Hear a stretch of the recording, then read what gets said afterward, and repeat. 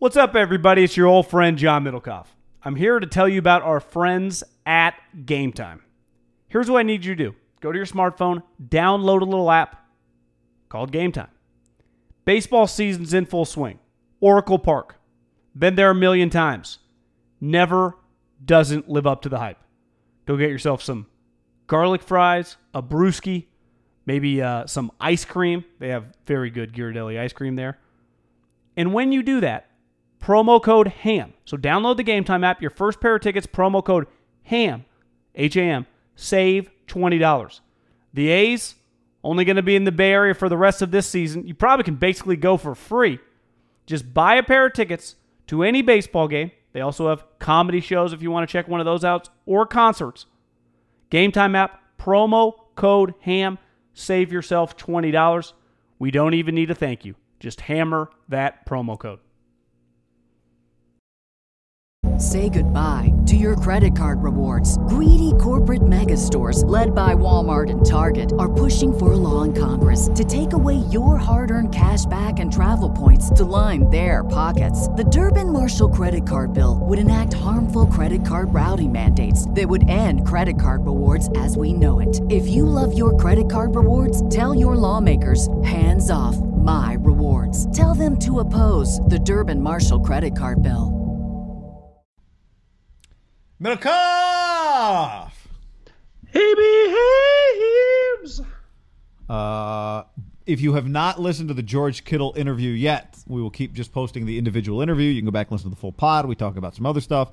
George Kittle interview from the last podcast. If you haven't heard it, you can just, we do the segments. You can just hear just that interview if you want. Highly recommend it. Share it with your friends. Tell your people. Yep. And next week. Keep tweeting at White Claw, our guy McGlinchey.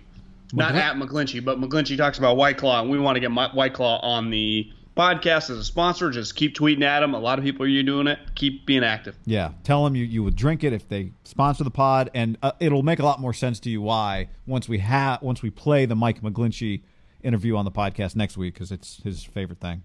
Yes. Soon to be our favorite thing if they jump on board. If not, we're open to any. If you look at alcohol sponsors, just let us know. Yeah. Been Starbucks refreshers, they want in? I just ordered, I cashed out some Marriott points for like a $300 Amazon card. And those little Starbucks shooters, the light ones that are like 50 calories or whatever, I ordered 10 boxes. And there's 40 of them. The ones with the light cream? The light cream, yeah.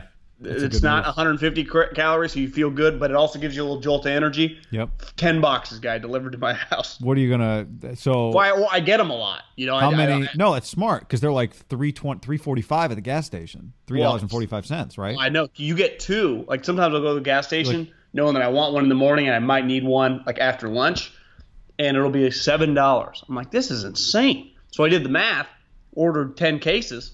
The 4 come in the little case of 4.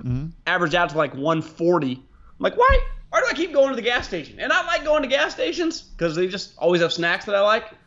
But I'm just wasting money. Your fridge is going to be what my favorite fridge on MTV Cribs was. It was just liquid, just drinks, sponsored drinks, sodas, beers. This is my favorite. There's not a lot of veggies. There's no bananas in there. Yeah, bananas don't have I guess not bananas. Celery doesn't have a logo. Well, that my fridge right now is literally just those shooters. I think 1 Gatorade Zero, a half full ketchup bottle, and like a ranch that's semi-healthy. It's like a light ranch, and that's it. That's the only thing I have in my fridge right now. I haven't been to the store in 2 weeks. And yet you've kept eating. I survived. Yeah, I survived. Yeah. All right, tweet at White Claw. It doesn't have to be Twitter. Any social platform, really. Yeah, I think they IG. I saw somebody tag me in an IG post. Yeah, it might have been IG. It was what was that guy's name? Jimmy Garoppolo. Michael, thanks, Michael Donardi. I'll give this posted. McGlinchey talks. Oh, I don't want to spoil it. Kittle talked about it too that Jimmy likes tequila, and I've dated a couple girls that like tequila. I'm much more of a vodka guy. But I don't understand how you just drink tequila. I mean, I understand how you take shots of it, but some people like to get tequila and soda, which I just don't really like. But the Clooney tequila, the Casamigos, is just really, really good. Like if you have a shot of Casamigos, it goes down really smooth. What's the Ryan Reynolds one? Aviation or something like that? That's a good question. I don't know. If I'm messing with tequila, I just go Clooney's. I'm not a big tequila drinker, but I had something the other day. I'm trying to find. I took a photo of the label because this is definitely a recommendation. I just drank it on the rocks. Yeah, it's not terrible if you get a good tequila. 1579. It's very drinkable. Was the name of this tequila? 1579, John. You sipped it or shot it? Sipped it. Or maybe it's Artenom, apparently. Artenom. Artenom 1579. Our little tequila experts can tweet at us and tell me if that's any good. I'll have to check that out. Yeah. Nice bottle, which is the key for me when picking out alcohol. You notice like with tequila, the bottle does kind of affect you. Like with the other alcohols, they all semi look the same. Every whiskey looks exactly the same. Yeah, I guess Crown has this special little bottle. Crown has the cool like little case that it comes in, like the baggie. Yeah, the baggie for your kids' Legos. Yeah, you always see like a guy's a drunk when he has like a bunch of Crown baggies around. This podcast is brought to you by easewellness.com.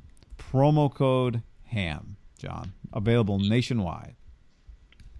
They are, the Amazon of CBD, because you just go to easewellness.com, you shop around, use the promo code HAM, you get $20 off your first purchase. Over $50, you get a free delivery. And it's all CBD. CBD vapes, CBD, the drops you put right on your tongue. I've had some of those. They have uppers, downers, some sleep aids. They have bombs, bath bombs. Get something for your girlfriend. She just throws a little bath bomb in there, and boom, you're relaxed. Have pet treats, guy. How do you beat pet treats? We all had the dog that's a little too rambunctious. You're just like, hey Bailey, hey Fido, it's Sunday. I just want to chill. We need you to chill. Well, now you just give him a little CBD drop, and the dog's chilling too. If your dog has anxiety, and like Amazon, shipped to your door 2 to 3 days.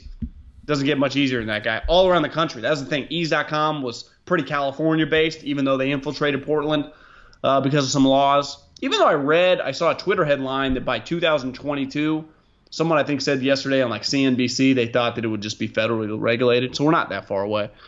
But Ease Wellness, I think there's different laws for CBD, is nationwide, except for like the Dakotas and Iowa. And as I was told, who cares?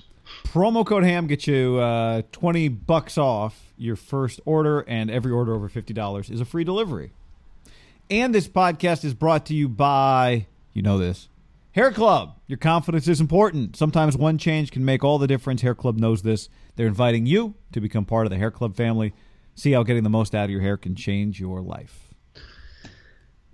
You can't relate, Guy, but it's something that affects a lot of men and women all around this country, all around this world. It's an insecurity that hits us all. I've seen it firsthand. It affected me. And mentally it made me stronger, but it was hard going through it. I didn't want to go through it. Like I always said, it chose me. I didn't choose it. But now with the changing in medicine, hairclub.com/ham has enabled you to keep it. Whether you're receding, whether you're just losing your hair like I did. I didn't recede. It just fell out. You're looking to revitalize the growth of your own hair. There are so many latest proven methods for hair replacement or restoration. So many different options. Here's the key, though, Guy. You just go to hairclub.com/ham. It's free. You get a consultation. That's all we need you to do. hairclub.com/ham. If you're having any questions about your hair, just go to that. Not even asking you to spend any money. It's free, and then you take it from there if you're interested. There you go. hairclub.com/ham. Ham! All right, John. Got a lot of stuff to talk about here. Pumping out content like crazy. Content! Warrior game. Game 3. Warriors lost. We talked about the possibility that Clay wasn't going to play on the Wednesday pod. We're doing this on Thursday. Let's start here, though. Yeah. What would you say as we sit here Thursday morning, almost lunch, would you say is the biggest story coming out of the game? Was it the game? Was it the owner? Was it Clay's health? I'm asking a serious question. Well, so when I was up this morning, I had ESPN on, and the biggest story on ESPN, just based on the video, I didn't have the volume on, was Beyonce making a dirty face, and Kyle Lowry getting pushed by one of the Warriors' minority investors, who has been banned from the finals by the Warriors. They took immediate action. See, it does feel for the finals. It does feel like Mark Stevens is the biggest story, not the game. There's no doubt. Like, to me, the game is third, just based on all the highlights I saw on ESPN. The game is third. Now, that's not in my world. I don't know how it is in your world, but yeah, not in my world either, because I don't really care about Mark Stevens. It's already, by the end of the day today, it'll be that Mark Stevens had a knife and was thinking about shanking him. And it's just, was he? Like, do we know that he didn't have a knife? Well, we know the thing that's coming is his voting record. If it's anything with that, is an onslaught that will just make me sign off Twitter for a day or two. I just think LeBron's already chimed in on this. This is a problem for the NBA, is these ancillary stories outside of the game. I mean, this is a fucking NBA Finals Game 3. This has potential to be one of the biggest upsets ever in NBA history. Now, the reason there's an upset is because of the injuries. But this Mark Stevens thing, I mean, we know where this headed, guy. It's going to be talked about heavily for the next couple days. And the Warriors tried to get in front of it and said leave. Like, don't get it twisted. Lacob probably needed this guy at the time because he needed the money. Like, Lacob was not Steve Ballmer when he bought the team. He needed his minority owners. Like, I would imagine this minority owner, there's a chance that he's kind of mad at Joe today. Like, you're fucking me. You're kind of just throwing me under the bus. No, he doesn't. Well, he could be mad. He doesn't have a choice. Like, well, I agree. But I'm just saying. The second that it turned out this was a fan, this was not a fan. Because I texted somebody, I was like, "Who is that guy?" And they're like, "Well, it might be one of our minority owners." Like, well, now the NBA can be involved in this. Like, a fan, we saw the guy get banned for life at a Jazz game or whatever. But you can get now. There's real punishment that happens. So he can be mad at whoever he wants to be mad at. I agree. To me, there's not even two sides of this argument. Yeah, there's not even an argument. What he did was moronic. But this is how people act sometimes. So, like, I don't even know what we're arguing about. LeBron saying that if Lowry had done the same thing back, people would be wanting to throw him in jail. Like, is outrageous. Hey, LeBron, you tried to trade your entire team for a guy that you have under contract in your agency. Like, I don't care about your goddamn opinion. You want exactly what that guy has, all the power in the world. Now, again, this guy using his power, like, he shoved him. Shove might be strong. He used his hand. What he did was the guy's ridiculous. Idiot. Here's what I think we can separate it. The guy's an idiot. They should fucking boot him. If they yank his ownership, whatever, I don't give a shit.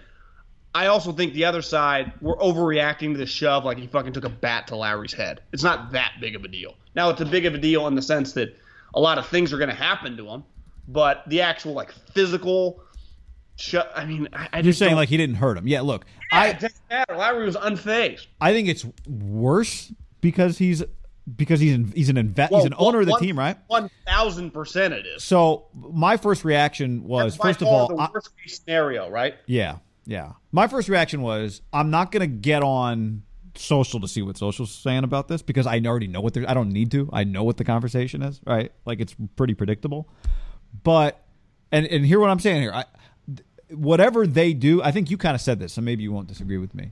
Whatever they do, I won't have a problem with.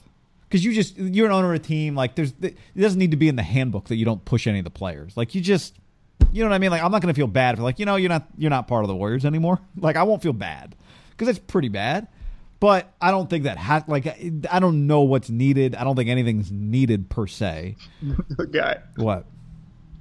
Sorry to interrupt you. What happened? Ramona just tweeted. Okay. Just spoke with Nicole Curran. That's Lacob's. I guess they're married now. About the quote-unquote incident with Beyonce last night. Mm-hmm.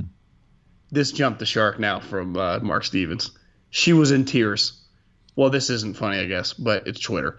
She had been getting death threats on social all night this morning. She disabled her Instagram account just to make it stop. So I guess they say, like, the Bayhive. I think that's what they're called, right? Or is it, Bayhive? Not Beehive? Bayhive. Yeah, Bayhive coming after. I don't know necessarily what she did wrong to Beyonce, right? interrupted her watching the game. I guess would the Bayhive would be mad about? I guess. Just infringed on her personal space. Yeah. So both these stories are pretty. Well, this one's because it's Beyonce. She's super famous. NBA ratings I saw again down like 25%, and it's not the Warriors. Does that include Canada? But here's my counter to that. Like, it doesn't include Canada. Yeah, the ratings when Michael Jordan was super high. I didn't know that's the thing people are saying. No, it doesn't. But it's never included Canada. We don't give a fuck about Canada. You know. Well, yeah, but I guess what the point would be.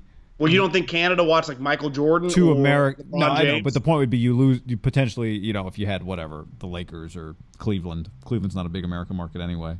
Yeah, I understand some of the argument. I just also think there's an easy counter.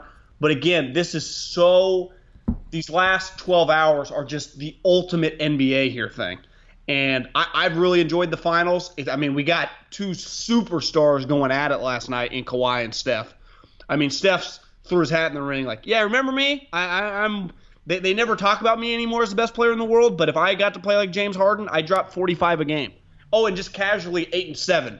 Like, if Kobe Bryant had one of those 47 8 and 7s, we'd be like, Kobe just being Mamba. But it's like, oh, of course Steph did. It's like, yeah, I mean, but again, my point is it's never about the goddamn game of basketball, ever. And we got to the point where NFL kind of teetered on that. It turns the consumer off. Like, I'm already like, and I understand what she said. Like, I've had a couple internet controversies where it's like, I just want to check my mentions because I like checking my mentions, interacting, and you're just calling me a racist. Like, I can't do this.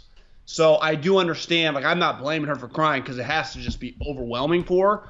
But this is just so NBA. They have to find a way to get away from some of this shit. And it's just part of their culture, and it's ruining their product. Well, because it's always about this ancillary shit, not about Steph having a historic night. It's not about Kawhi potentially leading one of the great NBA Finals upsets in NBA history.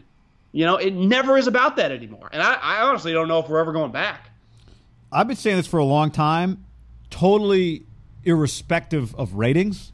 Just that I just have chosen. Obviously, we do this podcast, so I got to be aware of what's going on in pop culture. But I just don't like it's part of the stuff I absolutely hate is all the bullshit. And the NBA, I think it's a dangerous line to walk, right? Because on one hand, stuff that isn't your sport, like directly your game, stuff that isn't, well, how do you defend the slip screen? What about the elevator screen? What about all that stuff? Like, you go beyond that and you make your athletes kind of people that casual people are interested in as celebrities that can benefit your sport, right? There's like a level of drama that I guess can be good as an ancillary part of your product. Well, yeah, it's a positive thing. But it's gotten so stupid. And it's not. It's like the amount, and for me, part of this is like the player-to-player drama. I'm not talking about free agency. I'm just talking about all these little beefs that everyone's always pretending exists. It just where has worn me out. And I love the NBA. I'm not even talking. You're talking about. I'm not even talking about ratings. I'm just talking. But I'm not talking about ratings either. Even though kind of indirectly I am. I'm talking about the guy that's our age, 30 to 40, somewhere in that range, who grew up on Michael. So the NBA holds a special place. If you like sports and you were born in the 80s, because you just experienced some Michael Jordan, like he was a part of your life. That now we've got to the point, and there was drama with Mike. I mean, he fucking left the sport. Some of that's good. Some of that's fine. We don't mind that. I think they have completely jumped the shark, and I talk to more people that just go, I can't really do the NBA. And that's where I think you're seeing it in the ratings, because I think naturally a lot of younger people, and when I say young, I'm talking our age range, have clicked off the NBA that used to watch it because they're like, I can't do this. See, that's interesting because I don't get how some of these other stories would keep you from watching games, because it's not really like, that's the part I don't understand that. Well, a lot of it is they think the sport, like if you just watch the game during when they do tune in, it's like, God, during the regular season, guys aren't trying. Yeah, to me that has a bigger impact on ratings than like all these ancillary stories. I agree, but then when you factor that in, it's like I already got to watch Reality Housewives with my wife. I can't take it with Kevin and Kyrie. You know, I can't do it. And the NBA teetered on that, and the progressives hated this. Like, the political shit turned a lot of people off. That's not even arguable. Why? Because when we go to sports, we don't want that all in our life. It's why immediately when you start making this about politics with Mark Stevens, which is coming, it's just going to be like, I can't take it. Like, I don't want it. Just, can we talk about this fucking Clay? That's all I care. That's what the masses care about. And the NBA it's becoming more and more niche into the wrong shit. And I can see it coming. And I just try to keep a pulse on the people, guy. And it's turning people off. And the ratings say it. I mean, the common guy is just not watching the sport. Well, but we don't know why. Yeah, I mean, the ratings say a lot of we don't know exactly what the ratings say in terms of why, right? Well, I think there are a lot of different factors with the NBA. With the NFL, it was pretty clear. Like, the NFL one's not really arguable. Would you agree with that? Yeah, I mean, that got to another level, though, of like... Yeah, and the NBA is not there, but... people were using the NBA got on a massive scale, because it is a massive scale sport, to the degree that we don't have in this country. I mean, the NBA is obviously a massive scale sports, too, but the NFL is on another level, used directly as a political tool. Like... Yeah. It was what's the word? Not identity mobilized. Politics. No, was there a word for like when it itself becomes the ammunition? By the way, I watched War Dogs last night. Have you seen that movie in a while? I watched it a little bit. It was funny as I was flipping around too, and saw the part where I didn't realize that was where the meme came from when he found out how much that he could have offered to get the deal. When he's punching the wall. Yeah, you lowballed us by he's like, what, like $1 million or $2 million? He's like, yeah, about $53 million. Which I'm like, you still got the bid. You're still going to make $30 million. So was he really just mad at that moment was because he could have made way more money? Was that the reason he was pissed off? He was pissed. I kind of stopped watching. Yeah, he was pissed because they lowballed the industry, but they also lowballed themselves. Yeah, but they still won that. Like, if they don't lowball the industry, they might not win the bid. Well, I know. Part of doing a crazy low ball is you're going to have to be way lower than everyone else. The other funny part about that, not to get off on a tangent, is I've always said this about Bernie Madoff. And this, I don't really know, when would this have taken place? Was that set like back in the day? Or was that set like War Dogs? It wasn't set like in the 80s or something, was it? No, it was set during the Bush administration. Yeah, so a little bit before technology. Second Bush. Yeah, like in the mid-2000s. So before technology probably is what it is now. But like Bernie, how you could get away with just like cooking the books, it's so much harder now. Like, well, we're just going to call Wells Fargo. We need you to forward this from Wells Fargo. It was like, yeah, here's our documents from the bank. They'd be like, oh, yeah, cool. Like how people believe the shit. Yeah, they're all handwritten and typed. It was like, I remember I used to get in arguments with my dad. Like, Dad, you guys used to be in your business and farming, be able to walk into the bank that you did a lot of business with, and be like, yeah, we're going to do this. We're going to need $7 million. Like, it was the handshake deals on loans in like the 70s, 80s, and 90s, and probably creeping into the 2000s. That guy will never happen again, you know. And that was on a much higher level, but just the ability to get money. I mean, it's just when I tried to get this fucking condo 3 years ago, it was the most strenuous thing in my life getting the documents and getting people on the – it's just insane. Now, part of that was we had one of the greatest recessions ever because of, like, people getting money that they shouldn't have gotten. But those days, like, that would not have – the War Dogs thing was definitely possible as of, like, 15 years ago. To me, it's 100% not possible. And I was thinking about this last night in the shower because I had just watched that clip and then I took a shower and then I was like – but there probably is just new ways to discredit, you know, to manipulate, right, through a technology, just a different level. Like it's like yes, always. But I do think one thing that has changed, like fundamentally, that is never going, like through however, the police get better, the criminals get better. But the one thing that has changed, that's never going back, is how quickly you can get a hold of the bank and the bank can get you the information. Like, it probably used to, we're going to have to mail you, we're going to physically find the documents, we're going to have to mail them to you, then you're going to have to go through them. Now it's like, we'll just search let me just search ammunition and all these invoices and get you 500,000 documents in 8 minutes. Well, I got one. Just on a basic level, like, me and my brother took these guys golfing the other day. We lost some money, and I basically had to pick up this guy's green fees, and I didn't give Jeff money for my green fees. So I was just like, maybe he'll forget. And then a couple days later, I just get bing, bing. It's his Venmo request for $110. Like The guy that you had played with. No, my brother. Oh. But it's like, you just, hey, guy, I got your $1,000 here. You're just like, well, can you meet and exchange a check? No, you can press a button and fucking send it to me. Right. Well, great example. My sophomore year of college, 2 roommates. One of them left during the school year. Where'd he go? Went back to San Diego.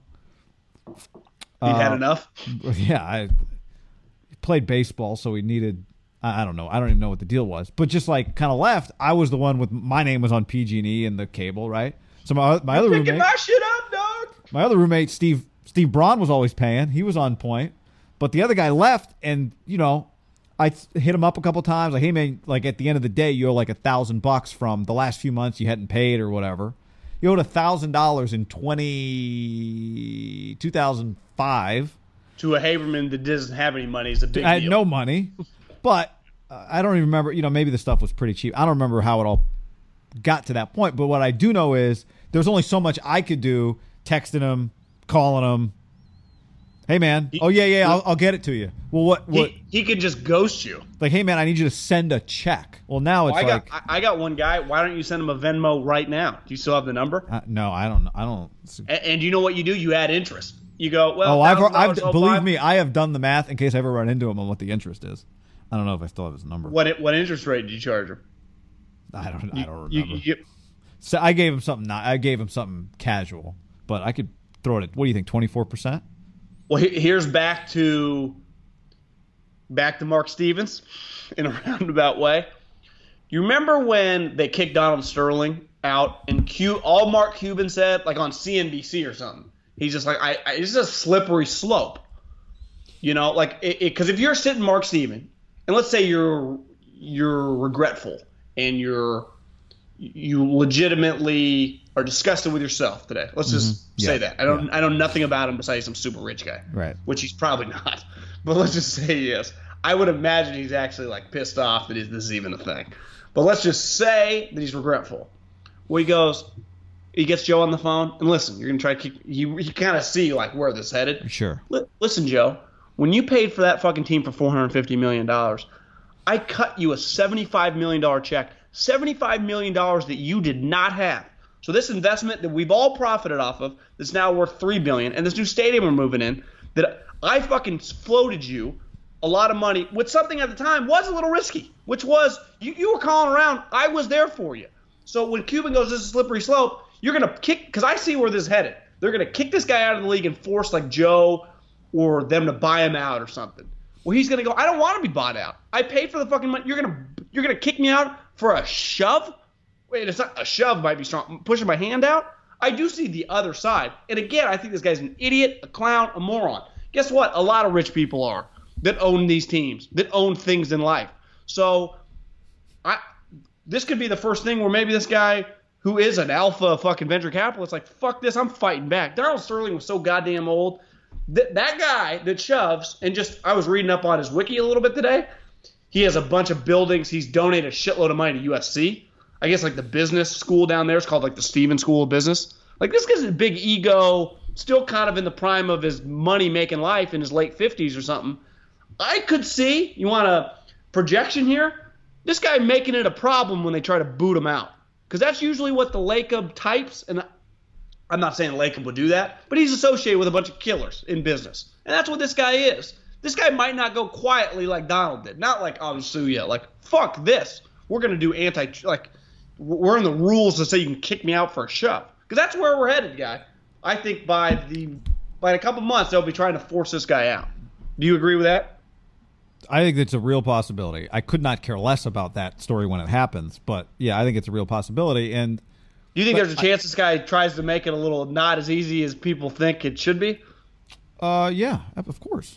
Because why would you want to leave a cash cow that, again, is an ego stroker for you? Of course, but I also don't think, like, there's a point where I don't know that Joe, like, does Joe owe him a thank you for having been an initial investor. Like, hey man, at the end of the day, now I'm not saying he has the right to kick him out, like but Joe, what I am saying, I'm not saying appealing to Joe because I was there for you when you needed me, to me doesn't hold I'm not water. saying Joe would even be fucking him. Joe would simply say, "Bro, you made this bet." Yeah, which I would agree with that. Look at where you're sitting. I mean, we're taking care of you. Like you, this has been a lucrative deal for us all. But I'm just saying that I could see this guy not handling it very well. Sure. And, I also here's the other element we don't know that we did know. You think this guy should get thrown out of the league for a shove? Not really, but again, you have to understand how little I give a shit about. I don't care at all either. Like having a take on this story. So no, but like I'll tell you what I said before. I think having him not come back is an immediate first step and a good one. There's really, no matter how this thing plays out, I'll be fine with it. Like if they say he's back, great. If they say he's out, fine. I mean, I have a hard time defending somebody who is an owner of a team that shoves a player because I'm not defending him. No, I'm not saying you are. I'm just saying like I'm not gonna be screaming like this is inappropriate. Now, here's the one thing I don't know. Like it turned out not only was Donald. I hate even putting these two things in the same category because I don't think they are. But not only was Donald on tape being a racist, but it turned out his life resume was he was a piece of shit. Like, forget about racism. His life resume was he was a dirtbag. But I don't know that. Okay. I don't know this guy's life resume, and I think in situations like this, your life resume should factor in. I think sometimes what happens on social media is life resumes become completely irrelevant. Just what right now does the mob say? And I don't even know that this is like a true, like, what do the masses really think? I don't know if they even care. But I'm just saying, like, I think life resume, because things happen so fast, becomes a smaller factor as time has gone on. I don't know what this guy's life resume is. I don't know that much either. But I do think it should matter what your life resume is when you're in a controversial situation. I would agree there. So, but it feels like it won't really impact it at all. Like good guy, life resumes seem to matter less and less. Yeah, I mean, voted for Trump. Woo-hoo-hoo, but I'm not talking about. I'm just talking about. No, I know. How to I don't want to even make it about that because I think that's now making it something other than what it should be. Well, it's clear the society we live in, at least on social media. Like no one. I was at the gym this morning. But I think even talking about that is not productive. I think it's not only is it not productive, but it's counterproductive. Yeah. I would agree. It's very counterproductive. But every conversation exists on social media. It's like, that's a conversation on Reddit. Yeah, well, literally every conversation has existed on Reddit. And which I enjoy reading sometimes. Sure. I mean, I'd be lying if I say I don't. I enjoy. What was the last thing you got on Reddit for? Well, Reddit would be strong. I use Twitter as my Reddit. Yeah. But Reddit can go even deeper. Yeah, I don't get that deep. I do get deep enough where I read Twitter comments, and I mean I'll be the first to admit this, and it's somewhat sick. I do look forward. Like once I was at the gym this morning on the treadmill, humble brag, staying in shape, watching CNBC. I just had it on the background. I was listening to fucking music, and they were talking about it because this guy's a tech investor. So it's like I started realizing, God, this is kind of a bigger story than just First Take, right? Like this guy, because in the business community, this guy's a big deal. I went, Jesus, this is gonna be a thing, Yeah. And but again, then once I realized it was gonna be a thing, I was like, I'm actually looking forward to getting mad at some of the think pieces. And when I say think pieces, I'm not reading your think piece. I'm just reading the headline of your think piece. So I look forward to getting triggered on that. But again, I'll be the first to raise my hand. I'm sick a little. Okay. Can we talk about the game now? We only want to talk about the game.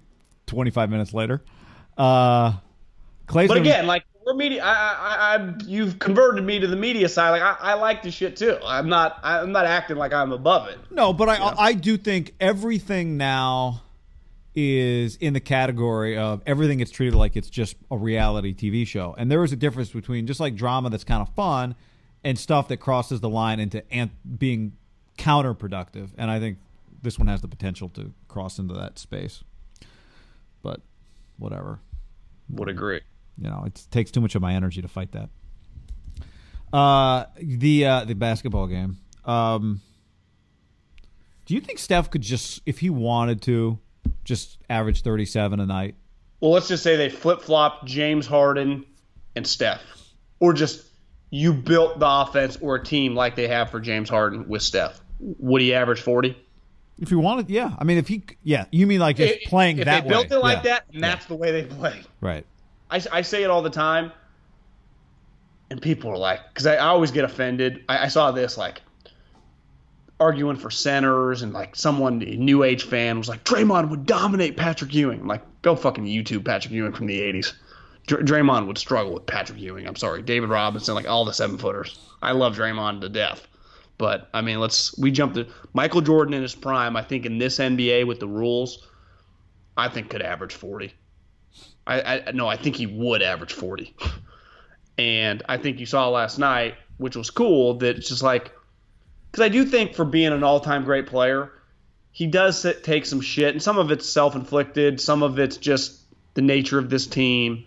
But I think people are like, is he truly like the best player in the world? Yeah, this motherfucker's elite, stone-cold killer. In a game where they knew that he was their only saving grace, he dropped 47, and it wasn't like, he shot 10 of 50. But what about the box and one? They're all going to be focused on him. He was 14 of 31, guy. 14 and 6 of 14 from 3. And to me, here's the other like little nuggets. This was always like a Kobe type game. If Kobe had this game, he would have got so much credit. 47, 7 and 8. It wasn't just like 47, 1 and 2.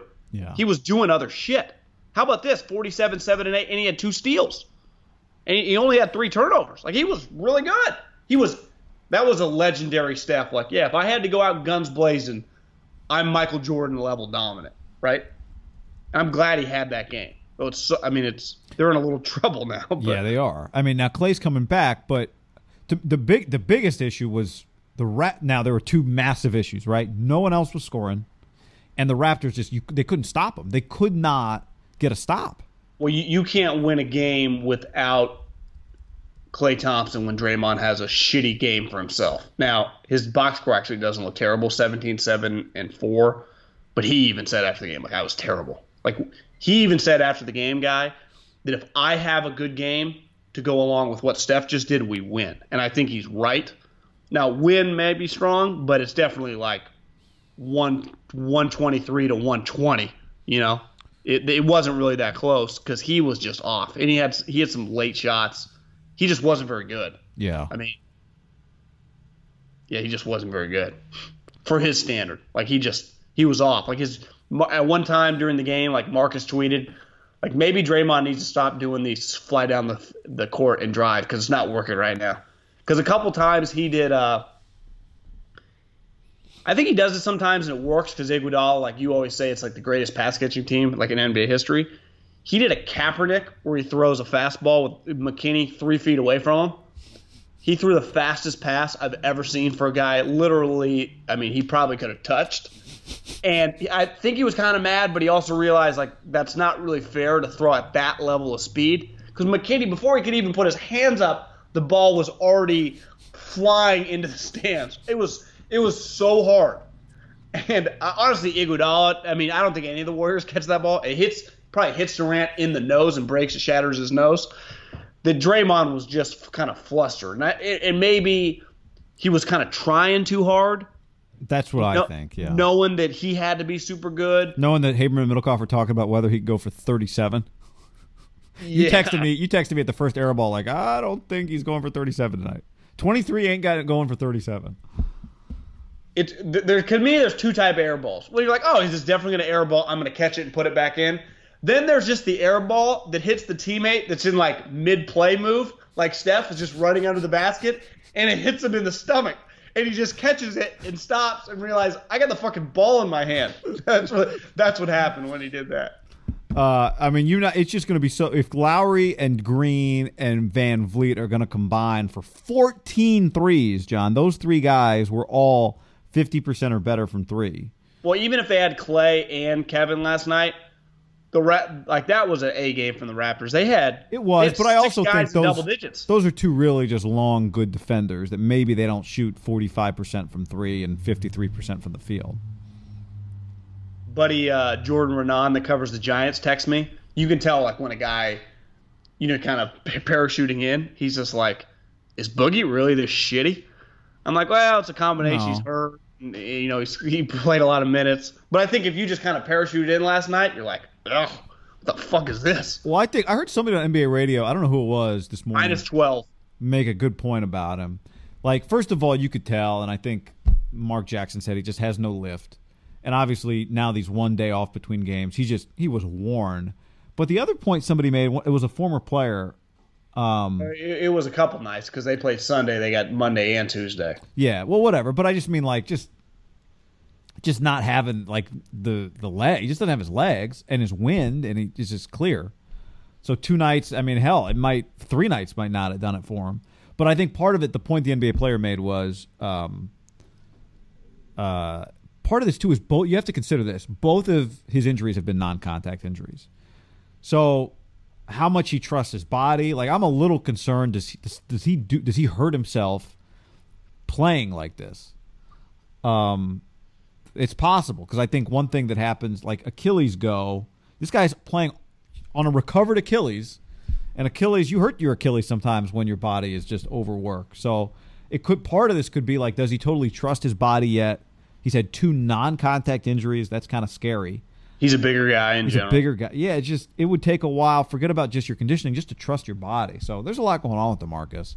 So I don't blame him for looking the way he looked yesterday. I don't blame him necessarily either, but like last night, the Warriors were depending on him. Like, to have a chance, they needed him to be good, and he wasn't just bad; he was just atrocious. I thought by like the second half, he was unplayable.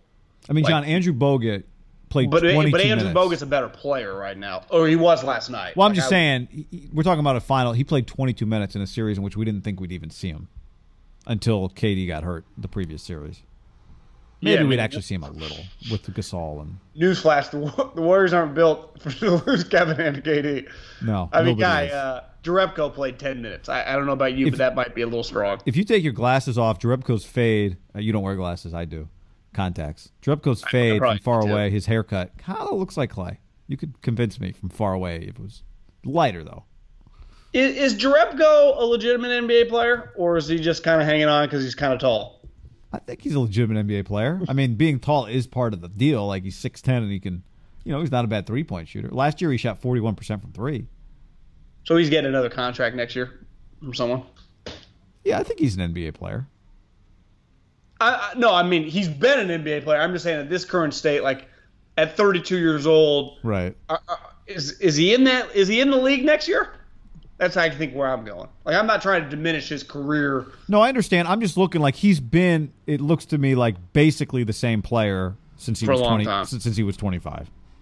Has he ever averaged like 10 points a game? His rookie year, he averaged 9. Then he hurt his Achilles.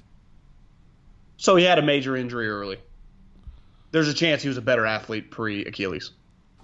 I don't have the and the team he played on was bad, so he probably took how many shots did he take? Probably took a lot of shots. Relative to what year did he hurt his Achilles? Oh, he missed the entire season. 11, yeah. Gotcha.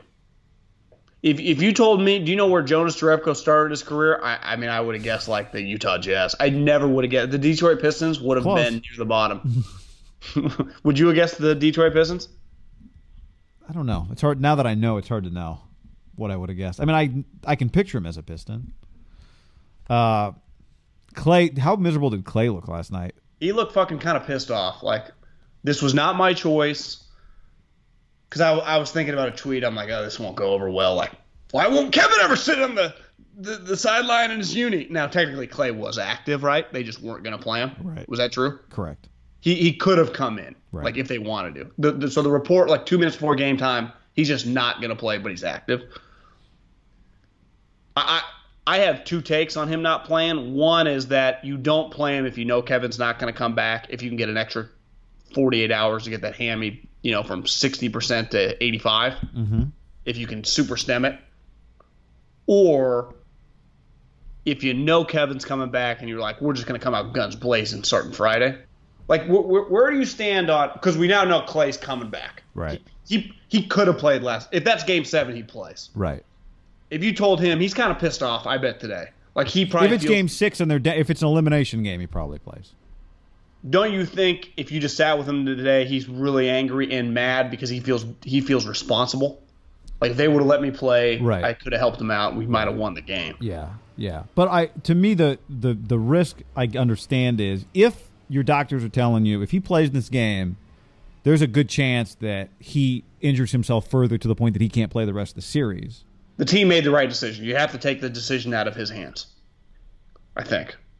I mean, I know. The great scene in War Dogs is when they're driving through what they call like the Triangle of Death, except they don't know it's the Triangle of Death. They're driving to like Baghdad with a bunch of ammunition and guns. And they're like, is this pretty safe? And the driver's like, yeah, pretty safe. 50-50. The guy's like, 50-50? Like, if you're telling me Clay's 50-50 last night that he would have further injured himself and wouldn't have been available again, then you don't play him. Really quick on the War Dogs, spoiler alert. I've watched it before. Didn't it turn out the bullets were blanks or something? Yeah, I don't remember. I didn't get all the way to the end because it was on AMC, and AMC has long commercials every 3 minutes. So I didn't get all the way to the end. Do you remember that? Have you seen it before? Yeah, there was something with the stuff. There was something what happened, I think. It screwed them. They got hosed somehow, I think. Do you remember, didn't that movie, was it supposed to come out and something controversial happen, or was that a different movie?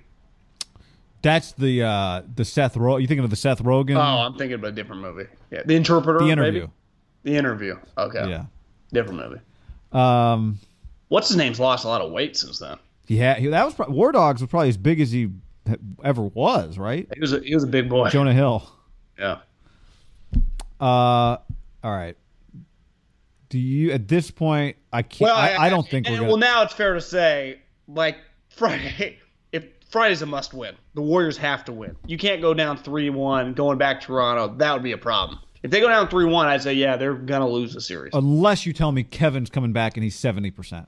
But even then, I wouldn't – it could mess up some shit. I don't know. It could mess up. They'd be down 3-1. Mess it up.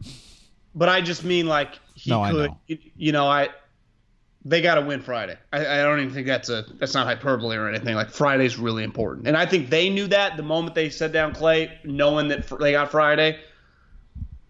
The Toronto, you have to acknowledge this, has a legitimate chance to be the NBA champions, right?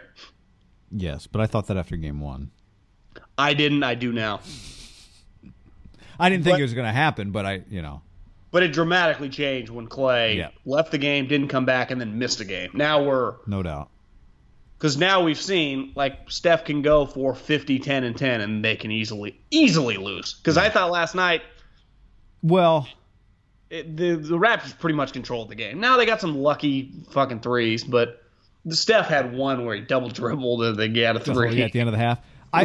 When we did this podcast yesterday, if you told me Steph has, didn't you have like that was a media day rule tweet? That was a pretty good one. Media game rules. That was an obvious double dribble, right? I mean, he palmed just the ball. A carry. Yeah, it was insane. Even Vindicanti's like, oh, I guess we're not calling that. Luckily, the three was pretty sweet because it was pretty deep. Like, whatever. But then didn't they come down? Didn't Van Vliet or Danny Green hit a three on the other end? Have you noticed, by the way, how Raul Bob tweeted that it was like an NBA record off Golden State makes. The Raptors averaged the possession off a Golden State make was like 1.6 points per possession. So almost every single make, and this is back to your point, and I saw some people tweeting about it today, like if your number one premise of why the Warriors lost was not their shitty defense, you're talking about the wrong shit. Like they were horrendous on defense. Have you noticed how bad like 9 out of 10 players who take a half-court shot from at a buzzer, like how bad those shots are? Well, Steph's just dramatically better than everyone. Steph is dramatically better than the people that shoot at halftime for cars, but he's dramatically better than everybody else in the league because it shows you how fast the game's going. Like these guys, it's just hard for them. Not like their momentum. All these shots, none of them come up short. They all break the backboard or go past the hoop. These guys are so strong, so much adrenaline, and Steph's ability to have touch in those situations is really impressive. Yeah, it's the one thing is with the Raptors, when their guys get hot, they do got some guys like when anytime Danny Green. One thing that hit me last night was this isn't your typical just like random dude team. I mean, Serge Ibaka was a major player on some of those great Thunder teams. I watched Danny Green in the fucking finals and big games with the Spurs. Like they obviously Kawhi. And say what you want about Kyle Lowry. He's played in a lot of playoff games the last 5 or 6 years. Like, they do have a lot of guys with a lot of experience in big, big moments. So, you just watch Marc Gasol's played in a lot of big games. And not that he played that much, but they don't have that many guys. Like, how's Giannis going to react in the Western or Eastern Conference Finals? Like, I thought Ibaka. I mean, Jesus, where did he get those hops? They're back. He had some blocks last night. Someone tweeted at, or buddy of mine texted me.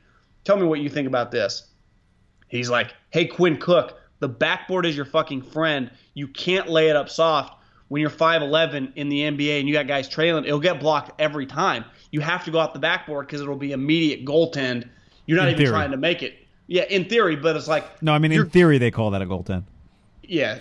Okay, we're going to dive into that in a second. But do you agree you can't go the soft finger roll layup on a fast break with a guy? He had to go reverse on one, which was a really nice reverse. Haberman's take on the refereeing last night. It wasn't good. How was there a take? Do you think that's kind of not even strong enough? I felt no, like black and white. Either it's good enough or it's not good enough. It wasn't good. I don't know that it needs to be strong. It wasn't good. It felt like a historically poor effort by them all. Like missing. I don't know what you want me to say. Bad officiating is bad officiating. Period. Well, there was a stretch early in the game where it felt very sternish. They were waiting a second after plays and then blowing the whistle. You're like, oh, that's shady. And then I don't think it's shady. I've got the explanation on this on one NBA refs theory last year, and I shared it after you remember the controversial play last year was one of them was the block charge with LeBron and Kevin. You remember that play in front of the restricted area, and the whistle came really late from the other official, like across the court. Oh yeah, I mean, I remember the moment. I think it was the finals, and I texted a buddy of mine who's an NBA official, and he said one of the things it was game one because it was a super close game, and LeBron was going nuts. Remember? And the guy said one thing that happens is when you have all these guys that don't work together all year, what usually happens in a regular season game is the crew chief has no problem like taking control if he sees a call that's not really in his area, but he's the crew chief. Like that guy might be just a dominant. He's the crew chief, so he's going to make that call. He's the boss, yeah. And what happens in these games is these guys are a little slower. He thinks not for good or bad. He was just saying the reason he thinks sometimes these calls come later in the NBA playoffs is if you've got a bunch of crew chiefs. Sometimes guys are a little hesitant to step on something. Like, it's the other guy going to call it. Last night, the story was 2 of the 4 guys, one had one NBA Finals game, the other guy had never worked an NBA Finals game with Mark Davis. So you think Mark Davis kind of like overrides him like a minute? Yeah, I don't know. I've never thought of Mark Davis as an NBA Finals official.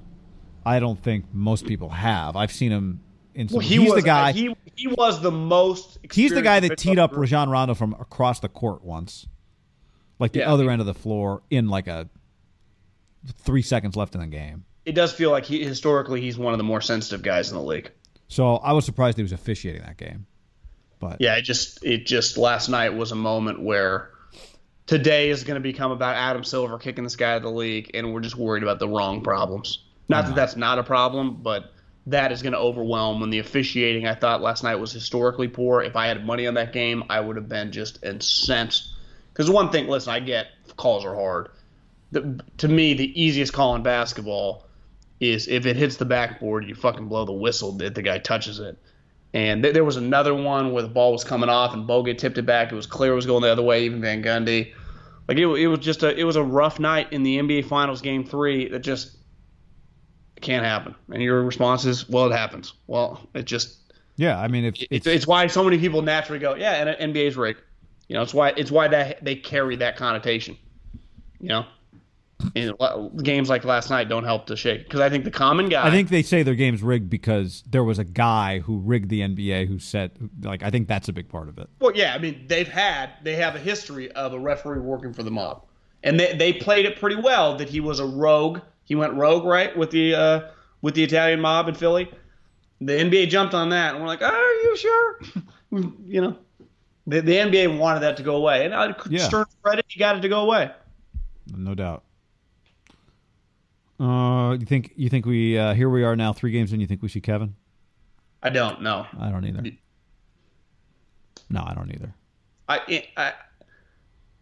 If I was a Warriors fan though, like seeing Clay's face, I mean this is a guy that has. I was listening to someone say the reason you can't shoot up a hamstring is because then it numbs it and that's when you can pop it because you just feel like I'm fucking 100%, and then boom it pops. Which, if you gave Clay the option, he probably would just shoot it up. This guy has $200 million on the line, and I don't think he gives a shit. And to me, the Warriors have always been defined of nothing's about the money. It's just about trying to win chips. Yeah. Like last night, like that doesn't happen. I mean, Karl Anthony Towns probably taps out. Devin Booker wouldn't be in that moment. Chris Paul would probably miss the rest of the series. Like I was just thinking like how I'm going to hate this team one day when it's led by Devin Booker and Karl Anthony Towns in like 7 years. Like and the ratings will reflect it because people will hate it. But so just this is like old school. It's like you got Ronnie Lott and Ray Lewis playing for your team. Like this isn't normal, you know?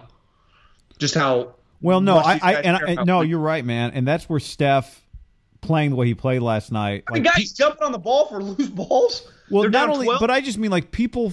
I don't think we fully. Maybe this gets said all the time, but I don't think we fully acknowledge what Steph has given up in terms of personal accolades. I think a lot of diehard Warriors fans do, and that's why they get so mad when they see people talking shit about it. Yeah, maybe that's true. You guys, this guy's a. But I would say even like you and I, like even as someone who just watches stuff all the time and feels that way, like sometimes you just forget, like I didn't really think about it this year until last night. I'm like, God, this guy could just. That's right. I forgot he could average 39 a night if he wanted. He could do that. I think he could get 4.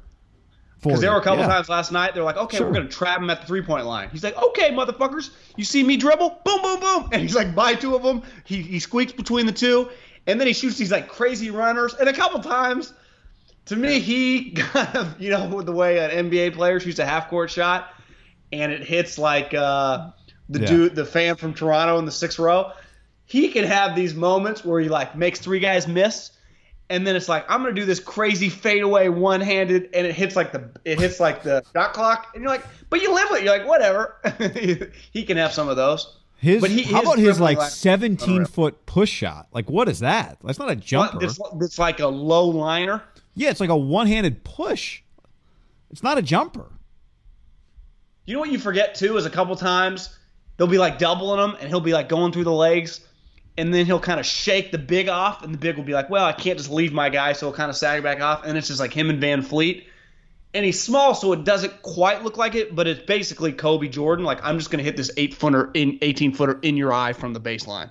How about poof. Yeah. Well, he's like when he gets stuck in the corner against like Siakam or a big guy, and he like leans like a boxer into their chest is one of my favorite things because he's getting out of it. He's getting out of it if they don't get a double. One guy against him in a corner is not enough. Like, he will get out of it, especially if it's a big. I'll tell you this. Like, if I was in the NBA, like as a scout, there's always these players. You think Grant Cohn is rolling his eyes at this positive conversation? No. In the NFL, if you have a soft spot for a player, I know he can play shitty, and it feels like he takes some shit. I got a soft spot for Serge Ibaka because I've seen him in the biggest games against the Warriors, and he was excellent. And then I see him now. I think they called it a foul, but last night there was a play. I think Draymond kind of drives from like the baseline, and McKinney cuts hard, and he throws it to McKinney, and McKinney is going to throw down, and his boys, wherever they're at on the couch, went up. Like, that was the moment for the McKinney group, and he goes to slam. Ibaka went up 2 hands and was like, felt like 15 feet in the air. They called a foul, but it was like, that motherfucker's coming to play tonight. Yeah. It's been a high-level series. It's been But enjoyable. But I would say like him, Kawhi played in big-ass games. Kyle Lowry has had consistent just big-game failures, came to play. Danny Green, big-time games. Like, Fred VanVleet was one of the best teams that took Wichita freaking State to the Final Four, right? Well, I was talking to Dan Beckler, who works for the 49ers, who helped make all the interviews happen the other day. He went to Wichita State. So I was picking his brain about – I think he has a close – maybe his brother is a video coordinator for Greg Marshall and has been there forever. And we were just talking about Ron Baker and Van Fleet. And Cleanthony Early was the other guy on that team. But Van Fleet was the biggest recruit. Like, he was a legit 4-star guy, could have gone a lot of places. Like, he was your typical Wichita State overachiever, then became an NBA player. I think he could have gone to, like, UCLA. Or, he had options. He just chose to go there. Like, to me, you just watch him and go, that's not like a random player. Like, he's a good NBA player. Right. Like, the Warriors would take him in a heartbeat, right, to, like, replace Livingston next year. Is he a free agent? Can we get him? No, I think can they get him? Not we, they? I just say we now. I was like, people, I'm not even a Warriors fan. I just ride with Steph, Clay, and Draymond. So, yeah, I'm a Steph, Clay, and Draymond. I drop we. There you go. All right. Cleveland Browns, John. Say that about the Raiders, though, guy. Say it. Say it. I bet you won't. We interviewed Mike McGlinchey. That'll be on the podcast next week, and we think we're in for a great year.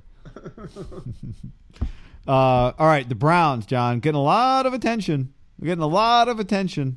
Odell said he has to adjust to how hard Baker throws. Sneaky shot or just? I didn't see it. Easy in print, sneaky shot. Who knows if he meant it that way. Baker called out Duke Johnson.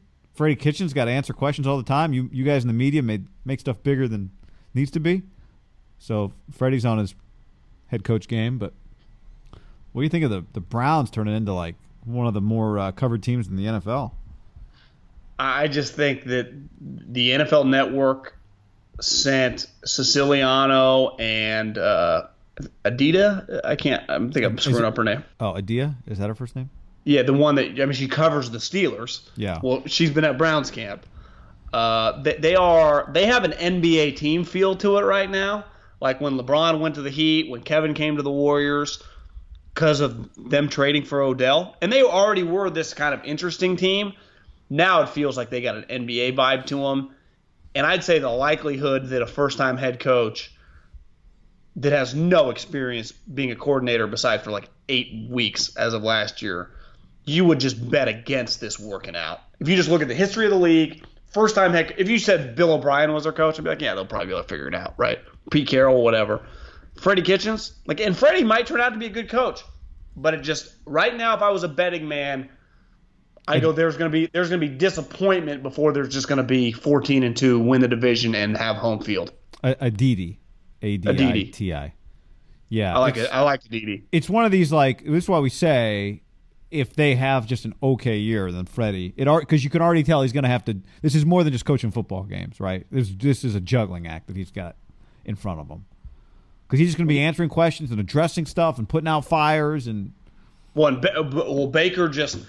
The dude that asked for a trade had been on the trading block and was like, yeah, I just asked for a trade after they had already been trying to trade me. Like it actually, of all the weird shit players can say, it's like, yeah, that makes a lot of sense. It's like, if they don't want me here, what? Just do it. Basically, he said, like, just do it already. Just get rid of me. Like, let's just. And then Baker said it was self-inflicted. And I will say this, like to defend Baker, there is a chance that something happened over the course of last year that we don't know about. But it sure doesn't feel that way with this. Like, no, just Duke. They drafted a guy, then they're not playing him, and then he wants out because they're trying to trade him. I was like, oh, it makes some sense. But then Baker kind of like makes it weirder than it has to be, and it's just like then Freddie's trying to juggle, and it's just I don't know, man. I've seen this shit. To me, this stuff is hard to handle when you have Andy Reid as your head coach, let alone when you have a first-time head coach. It's just tough. Yeah, and also when because he's trying to feel himself out. You know, it's a learning process. Like anything in life, the first time you do something, it's probably best at least that first year that it's not the hardest year of your life. Now, hard years and crazy shit that happens always makes you better, but it's a little easier to handle when it's like 2 or 3 or 5 years into whatever you're doing, right?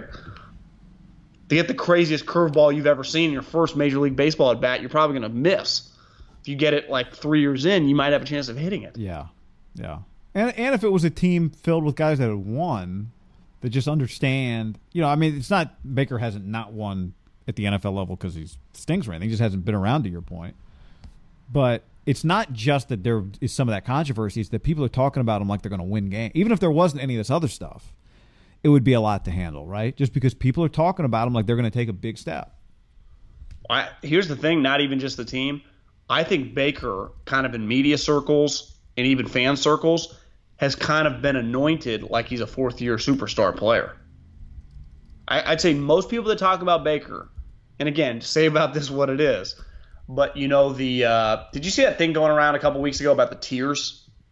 Yes, like the badasses. Yeah. Did you notice consistently in those tiers, Baker was like in tier 2, like right next to like Luck and Russell Wilson and Phillip Rivers? I'm like, can we pump the brakes a little bit? Like, what is the difference as we sit here today of Baker Mayfield, Sam Darnold, and Josh Allen? I'll tell you, not much. Like the numbers on Baker, yeah, he made some nice plays against the Jets. He was 1-5 against winning teams. He was not that good in big games. Now, you can make counters all you want. Well, I can make counters about Sam Darnold. He had the worst fucking team going. And we've seen consistently guys take huge steps. So just to think that Baker is on a completely different level than all these young players, I don't know that. Let's wait and see. And by no means should he be just written in pen right next to like Andrew Luck. I'm offended by that. And I like Baker Mayfield. But I just noticed everyone that did those tiers guy had him 1 or 2 pegs higher than that. I definitely would have put him. And again, I like him. I think he's going to, because people keep asking me, what's his comp? I tweeted back at someone, best case scenario is he's Drew Brees. But he's got the Brett Favre, I don't give a fuck personality. Like you hear Drew Brees talk, I mean, he's like the most mature guy in the league. That's what helped make the 2 smaller, super accurate guys in our lifetime, Drew Brees and Steve Young. What kind of separated the 2 midget accurate guys? I would say maturity and smarts. Baker's got a little bit like kind of Roethlisberger in him. You know, kind of. I don't even know if Favre's the right comparison because I always felt like Favre was like team. You know, it feels more closer to Roethlisberger than Favre to the personality. Like, are we sure that this shit's not going to rub some guys the wrong way? Are we sure that he's going to handle success super well? Now you go, well, he did have a lot of success in college. Yeah. How did he handle himself in the locker room in college? Would be part of my question. They loved him. So, and now it does become a little bit of a different animal at the pro level, just because it just gets money's bigger involved, and bigger and money. You're way more famous. Yeah. The coaches treat you a little differently when you're making a ton of more money, have more power. Like I think Lincoln could talk to Baker, probably the last guy that could just talk to him, 100% not worried about offending him. I mean, he suspended him, remember? And Lincoln kind of cried. Now suspended him for a couple series, but you could tell like Lincoln, it was something that probably not a lot of programs would have done. No, and I think we laugh about that stuff sometimes, but not like I just thought like I remember the one time I got grounded for a basketball game in the 6th grade. Like that was devastating. I'm not comparing this necessarily, but I'm just saying whatever matters to you matters. Like when someone takes away whatever it is that matters to you, if it matters to you to be the starting quarterback, if it's embarrassing to you to not be the starting quarterback, then that's a good punishment. Like we laugh at it. What's the series? Well, if it matters to him to start and he's embarrassed by being benched, then that's a good punishment. That's an aside, but you know. So I'm a little lukewarm on this team, where I think a lot of people are very bullish. Yeah. Well, I think If you said Middlecoff, you want to short him or buy him, just for this next season, I'd short him.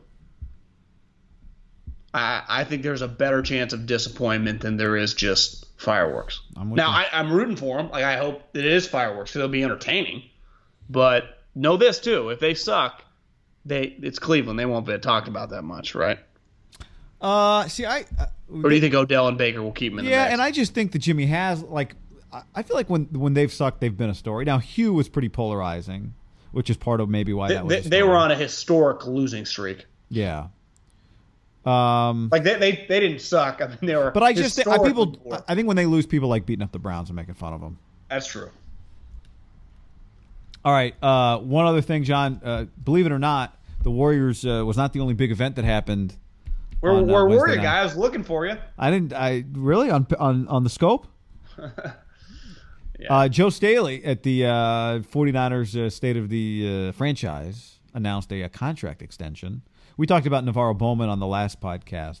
Joe Staley has been he's been a great player, but I would take beyond that I would phrase him a little differently. I'd say he's been one of the great members of the organization historically. Now, is he Montana, Rice? No, of course not. But he's had to go through some different things, and he's been the one constant for them. Yeah, it's weird because you'd say, well, he's probably not even Bowman or Willis because he was never that good, right? Like he was a high-level starting left tackle, fringe Pro Bowler every year, but you'd never be like, well, he's the best guy at his position. No, but if he's your starting left tackle, he's your starting left tackle for 15 years. He can be the starting left tackle on a Super Bowl team, right? 100%. He's been an integral part of everything they did. He stood for everything that was right. I was also thinking last night when they gave him the extension, it's a good example that I think teams typically, like, you get a new regime come in when a team sucks, you just want to get rid of everyone. No, you're going to have some good things going, right? And he is one of those that – now he was tailor-made for Kyle's system. So it was an easy one, but he's a guy that you want around because you draft McGlinchey's, you draft these players, you get Jimmy. Like, you want that guy around those guys. You know, that was always like the knock on Sam Hinkie. Like, when you tank and start over, he refused to have any older guys around them. And I bet there were a lot of people in the NBA that was like, probably slowed the development of some of those guys. Like, it helps. I was driving home on like Sunday, and Woj had TJ McConnell on. And again, I'm not saying TJ McConnell's like getting beat or Simmons, but he's like, I can't even tell you what it meant for our locker room to get JJ Redick just in our building. Just show people how to eat, like what actually working is for a game, staying ready in off days, just like maturity. Like, to me, there's something with Joe Staley, because clearly he's had to change his life, and he kind of talked about it last night. Like, I didn't know I was going to be playing at this point in time, like 5 years ago, but I've taken care of my body. Like, he doesn't probably eat the same shit he was eating when he was 25. His workout regimens have changed. And he's also unique because he's kind of drafted more athlete than he was tackle, and then he became a really good tackle. Because remember, wasn't he a tight end like for early on in his career in college? Yeah, straight line speed was his thing. Still is. Yeah, I mean, he can fly. He has one of the most memorable Staley moments, wouldn't you say, is that quarterback power when he's pulling for Alex. Oh, I might have to go back and watch that play now. Yeah, it's hard to beat that play. But every once in a while, you just get a guy like that. And I think, like, when I was in Philly, Jason Peters is kind of becoming that for them. But they didn't draft him. I mean, they traded for Jason Peters. It's something really special when it is your guy. We'll probably see that with Steph and Clay. It's hard to say that they'll finish their careers because a lot of shit change. You never know. But when one guy just plays his entire career with you, that's a rare thing these days. I'd say in all these sports, right? You would have said 5 years ago, Bryce Harper's going to be a National his whole fucking life. Now he's a Philly. And then when he retires, he'll probably remember more Philly. You'll forget about it. Right. Like you would have said a couple years ago, Khalil Mack, this guy's going to be one of the great Raiders ever. He's going to go in the Hall of Fame as a Bear. Did you see? And new regimes, I'd say in football more than the other sports, new regimes have cost so many people like Khalil Mack that never should have moved teams to change teams. And Joe Staley's had – how many coaches has Staley had? 7? I mean, he's had Singletary, Nolan, Harbaugh, Tom Sula, Chip, Kyle. So he's had 6. He averages a coach every 2 years, guys. Nolan drafted him? I think he would have been 07. Okay. So he missed. Yeah. He wasn't there for Norv. He wasn't there with Erickson. Norv Turner? Coach of the Niners? Oh, no, he was the OC. Left to become the head coach of the Chargers. Did he leave to become the head coach? He left to become the head coach of somebody. Washington, maybe? Yeah, Chargers. Did you see the other day somebody tweeted, I don't remember exactly, it was something like Whalers great Wayne Gretzky's at this game. New England Whalers great. And then people started retweeting is that what everyone... I had to go so far down that rabbit hole to figure out what the hell was going on. But then it was like, Seahawks great, Jerry Rice is here. And just kept going and going. It was actually pretty funny. It was like the Pistons great, AI, Allen Iverson. What was the best one you saw? I know the best one I saw. I don't remember. As I'm saying, I'm remembering them. I think Pistons great Allen Iverson was a good one. Field Yates had the best one I saw. What was his? Shaq? Buffalo Bills great Antonio Brown. Well, that is the best one. I did not see that one. That one's hard to top. Yeah. Celtics great Shaquille O'Neal was one that I liked now thinking about it. To me, you'd have to get one that was a trade that like fell through. Does Piazza have one of those? Mine would be Marlins great Mike Piazza. Yeah. That'd be a good one. But he did go to the Marlins. He played for the Marlins for like 6 days, yeah. You'd go like LA Lakers. He played. I think he played some games. LA Lakers great Chris Paul would have been a good one. How about Cavs great Patrick McCaw? That wouldn't be a terrible one.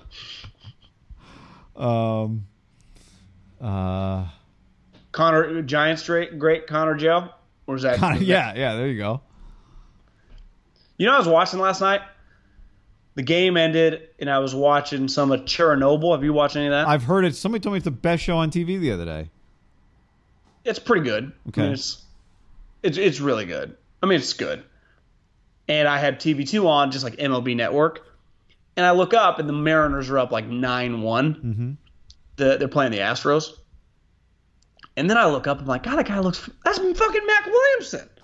So I'm like, I'm going to watch He this had a home AB. run. I think he had a home run yesterday. Guys, and then about his third pitch, he goes, just hits a bomb to center field. I don't want to say I got teary-eyed, but you're like, what an incredible moment for this human. You know, when you just take a step back, what an unreal moment for Mac Williamson. In a blowout game, pitch hit, 8th inning, but it was just like goes deep center field. You were just at that park. It's deep. I mean, that's a pretty big park, right? It was at Safeco? Is it a small park or big park? No, I mean, it's a reasonable. Yeah, it's not a small park. He No, just it's hit a hitter's. bomb to center field. I think was they like, moved the fences I thought they moved the fences in a few years ago. But yeah, it's not a pitch. It's impressive. You agree? Cool ass moment for Mac Williamson. Awesome moment. Yeah. So, who's that? I don't even know who this guy for the Giants, Anderson, is. I guess he's supposed to be like one of their better prospects. Pitching, Sean. Throws really hard. Yeah, Sean Anderson. You miss Did you listen to Bochy at all on Mad No, Dog? I missed him. Was he good? Of course he's good. Yeah, because he stayed on for like 45 minutes, and he just talked about like drinking. Answered a lot of good questions. Kind of said, well, the biggest difference now and back, 10, 20 years ago was just you could tell he was trying to be careful, like guys being soft. You can't really be hard on them. And he's like, I'm a player's manager. I'm not that hard on guys, but you got to be overly sensitive now. And he's like, luckily, I've had a lot of like old school guys, but it's just changed so much.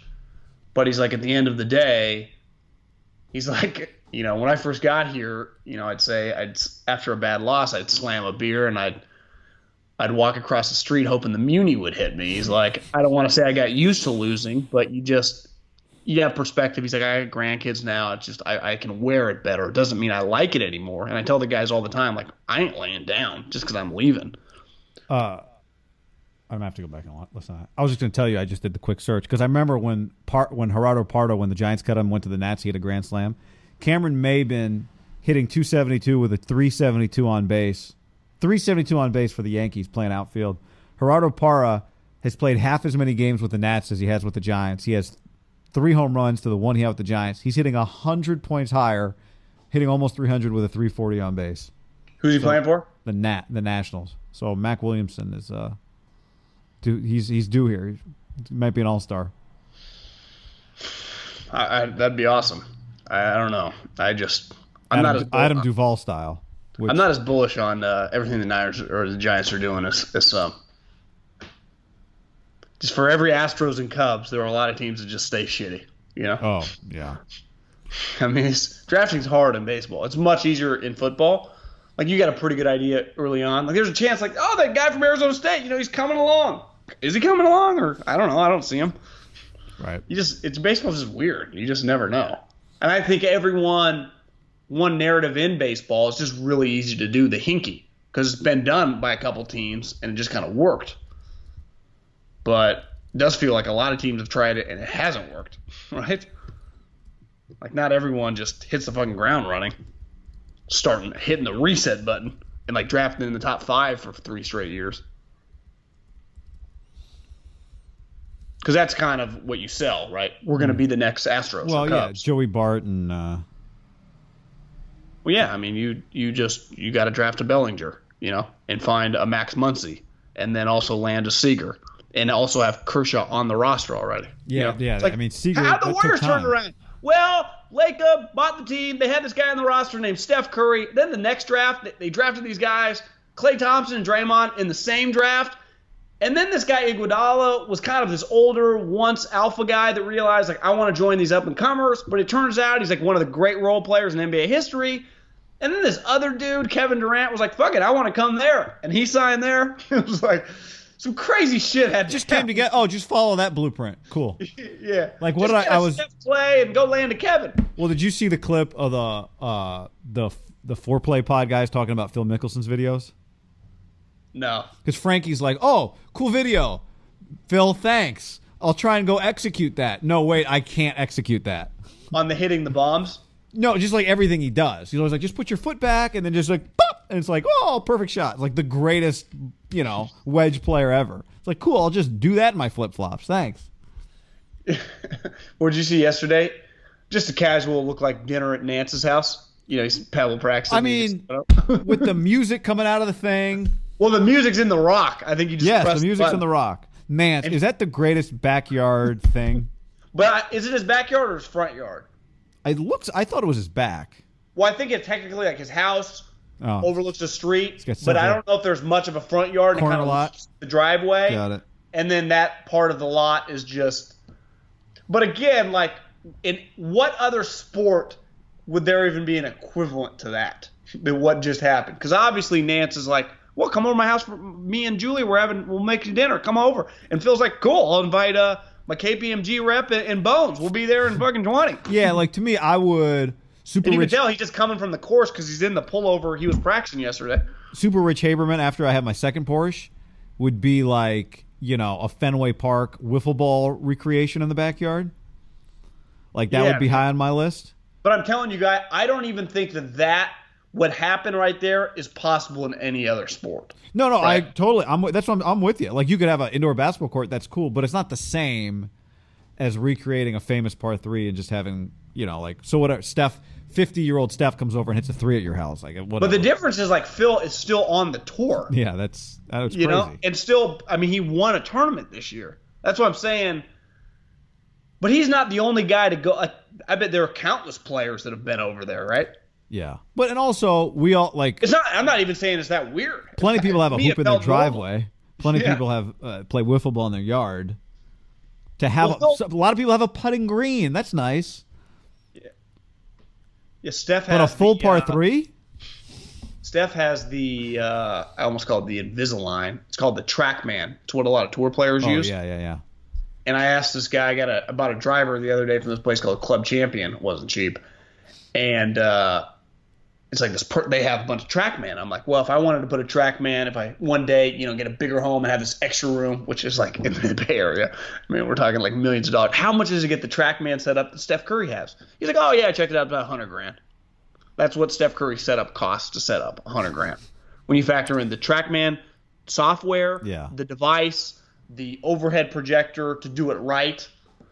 So yeah, but a lot then of teams have them. Baseball, like Cal Baseball has one set up at their facility to know like how you're hitting the baseball. for exit velocity, launch angle, distance. Yeah. Does it also get pitch speed? Like I've seen the computer; it's got like 12 different readouts on it. It's pretty badass. I mean, there's no way. Well, you know around what? I went to Golfsmith. I think they have something similar down there at their place. Maybe it's not TrackMan; it's something else. But I just want a basic one where you just kind of tell me how my shot's going, how fast it's going, Right. or how far it goes, and I can just play. Also, kind of turns into a video game where it's like, today I want to play Augusta, or it's like, let's play Whistling Straits. Wouldn't that be pretty cool? What do you guys want to play today? I don't know, Bethpage Black. That'd be sweet. yeah, you have to get like rough in your house, like a little rough mat, a green You mat. I would just get a normal mat. I wouldn't even try to. But eventually, you'd always want. Always hitting the fairway. That's true. So it wouldn't be totally fair.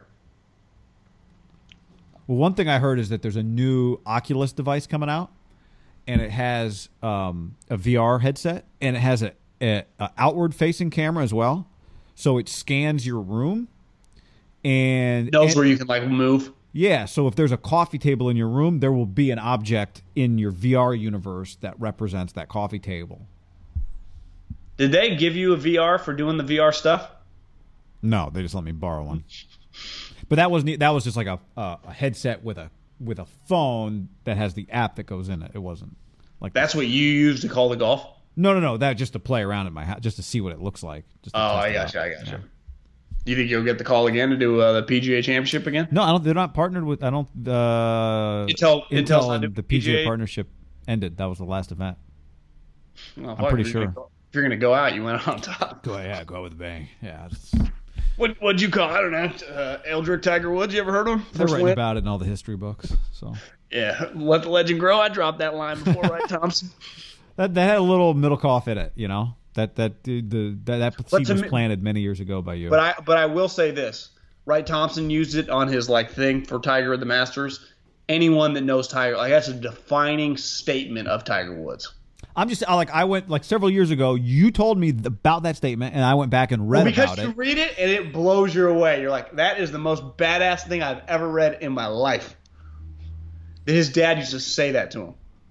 Also, you could say that a lot of dads have probably implemented that with their children, 14, 15, and it has not worked. and then the arrogance and the confidence of the kid is probably outgrown the actual ability. Yeah. Like for Tiger, it was a perfect combo of talent meets bravado meets motivation. There's probably, of the scale, it's probably 99 to 1 of don't work to work. Hell, it might be 99.9 to 1 of 0.01 that work. Yeah, it's just 1 to whatever the rest of the number is. Let's grow, Jimmy! God damn it! Dad, this is T-ball. Well, guy, I'll never forget, before we sign off, played on the White Sox, the Little League. Marcus Wilson, Matt Troff, their dads were the coaches. We had a bad loss. Matt Troff went out to shortstop. The Little League fields in Davis were empty. Last people there were probably like 5 in the afternoon, like a weekend. And his dad goes, get out there at shortstop. He had blown some balls and just starts hitting him seeds of just like, make the play. And it's just like bouncing off his chest, hitting him in the head. And I'm watching from the stands. I think like waiting for my mom to pick me up. Matt Tross in tears, just getting black ball after ball, hitting off the shins. I mean, his dad's hitting these balls like he's Pete Rose trying to get a single. I mean, so hard. And, I mean, just ball after ball after ball. But, I mean, for every story of Tiger Woods, that moment has happened. Now, I don't think that Troff went on to even play like college baseball. Good high school player, I think. Yeah, he was a good player. Threw hard. But it's like those moments, you need to have those moments to take you to the next level. But most of them just don't really end up working because you're not good enough as the player. But for when it does, it's like, did you know, guy, that McGlinchey's dad used to not give him water when he was 12 years old and they were running sprints in the backyard? And it built the toughness. But every once in a while, it's like, you know, this 12-year-old died in the backyard because his dad was pushing him too hard. You know, there's just a fine line of you just fall off the map fast. That's why I don't even know what I'd probably just be kind of a puss parent, just afraid that this might be it. Yeah, let them find their space. Do whatever you want. You want to be a chef? Be a chef. Yeah, it's easy to say. Like, do whatever you want to do. Dad, I just want to play video games for a living. Yeah. Turn off the goddamn console. That's destined to happen for a lot of people. Yeah. I get yelled at But once. there's a lot of kids who went the other way, right? Who like turn it off and now are video game designers. Well, my brother was telling me he had a buddy that wants to quit his job and just become a video game reviewer on YouTube, starting from scratch. And I'm like, well, we're laughing about it right now, but a lot of people have done it. He's like, Yeah. The problem is a lot of people have already done it, so you're a little behind. You know, if you had thought of this idea in 2012, you might have been onto something. But how are you infiltrating like Ninja's top 7 Siskel and Eberts? You know, just they're so far ahead of you. Yeah. Ninja's, I think, spreading his wings a little. I saw you said wants to do some other stuff. Other games, yeah. Yeah, other games.